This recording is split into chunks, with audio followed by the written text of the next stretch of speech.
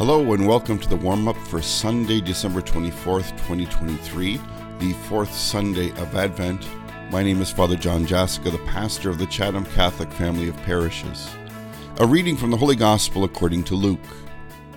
The angel Gabriel was sent by God to a town in Galilee called Nazareth, to a virgin engaged to a man whose name was Joseph, of the house of David. The virgin's name was Mary. And he came to her and said, "Hail, full of grace, the Lord is with you." But she was much perplexed by his words, and pondered what sort of greeting this might be. The angel said to her, "Do not be afraid, Mary, for you have found favor with God. And now you will conceive in your womb and bear a son, and you will name him Jesus. He will be great and will be called the Son of the Most High, and the Lord God will give to him the throne of his father David. He will reign over the house of Jacob forever, and of his kingdom there will be no end." Mary said to the angel, "How can this be, since I am a virgin?" The angel said to her, "The Holy Spirit will come upon you, and the power of the Most High will overshadow you. Therefore the child to be born will be holy. He'll be called Son of God. And now your relative Elizabeth in her old age has also conceived a son, and this is the 6th month for her who was said to be barren. For nothing will be impossible with God." Then Mary said, "Here am I, the servant of the Lord. Let it be done to me according to your word." Then the angel departed from her. This is the gospel of the Lord. Hello, everyone. Welcome to the warm-up for the fourth Sunday of Advent in a very short fourth week of Advent, as we have Sunday morning. This Sunday, we have the fourth Sunday of Advent, and then going into the afternoon, we have Christmas Eve and the beginning of the Christmas season. This is the shortest Advent we can ever have. And so there is excitement. I'm sure there's anticipation. I'm sure there's some anxiety as we prepare for Christmas, the last days of shopping, baking, and arranging schedules for family to visit.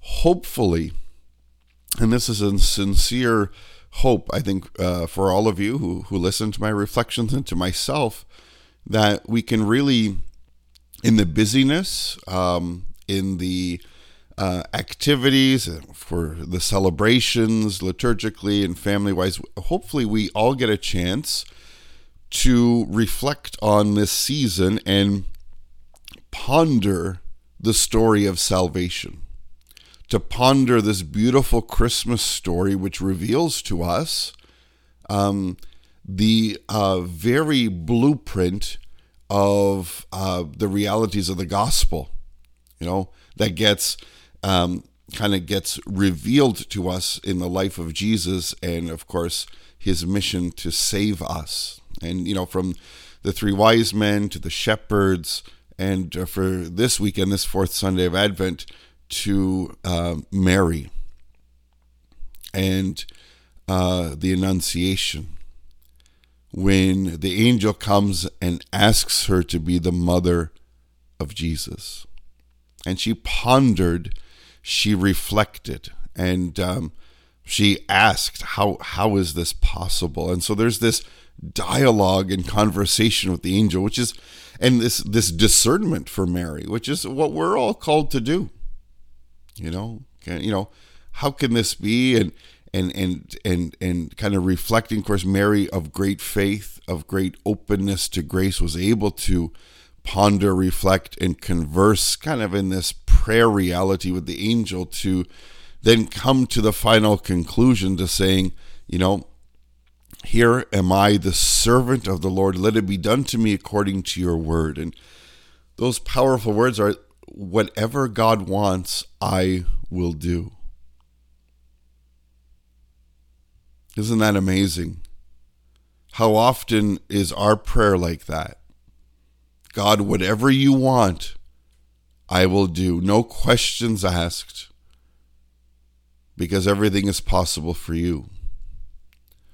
And I think that's really, I take a look at the gospel and how the gospel story unfolds this Christmas.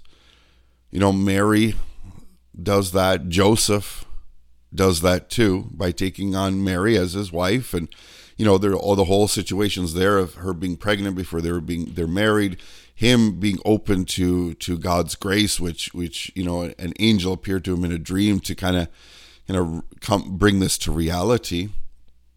But then also, of course, Jesus being taught by Mary and Joseph. Jesus ultimately, of course, as we look in the distance to Lent and Easter, to this reality of being that servant, willing to lay down his life for the Lord. And of course, we lay down our lives not just for the very fact in our lives making this huge sacrifice and kind of hopefully receiving a reward for that. That is so, transactional and consumeristic, But why do we lay down our lives? Why do we say, Lord, whatever you want, I will do your will? It's for a greater good. We don't do it just for ourselves, just because God asked for the sacrifice, but we sacrifice, we serve, we say, I'm the servant, let it be done to me according to your word, for God's greater good. Mary does this for us. Joseph has done this for us. Jesus did this for all of humanity. For the greater good. The Lord asks us to sacrifice and to serve for the greater good. We're questions in our family of parishes as we move forward. We're going to have to adapt, modify, and change how we function as a family of parishes because we can't sustain what we have.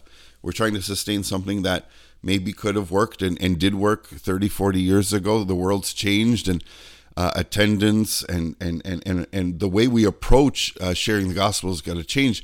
And so we have to sacrifice, but it's not a form of retreat. It's not a form of downsizing. It's a form of changing, of sacrificing for the greater good, so that the gospel, so that the next generation not only knows about Jesus or knows about the church, but can experience it in a powerful way. So we're always sacrificing, for the Lord, or being challenged to grow and to serve for the Lord for the greater good, so that his light may shine. It's not ours. And that's why it becomes difficult. And it's something even harder and harder to accept in our world today, in which sacrifice and service, doing things for someone else without seeking any benefit, without looking for a reply or a response, or, I do this, you do this, but it's I do this because I love you.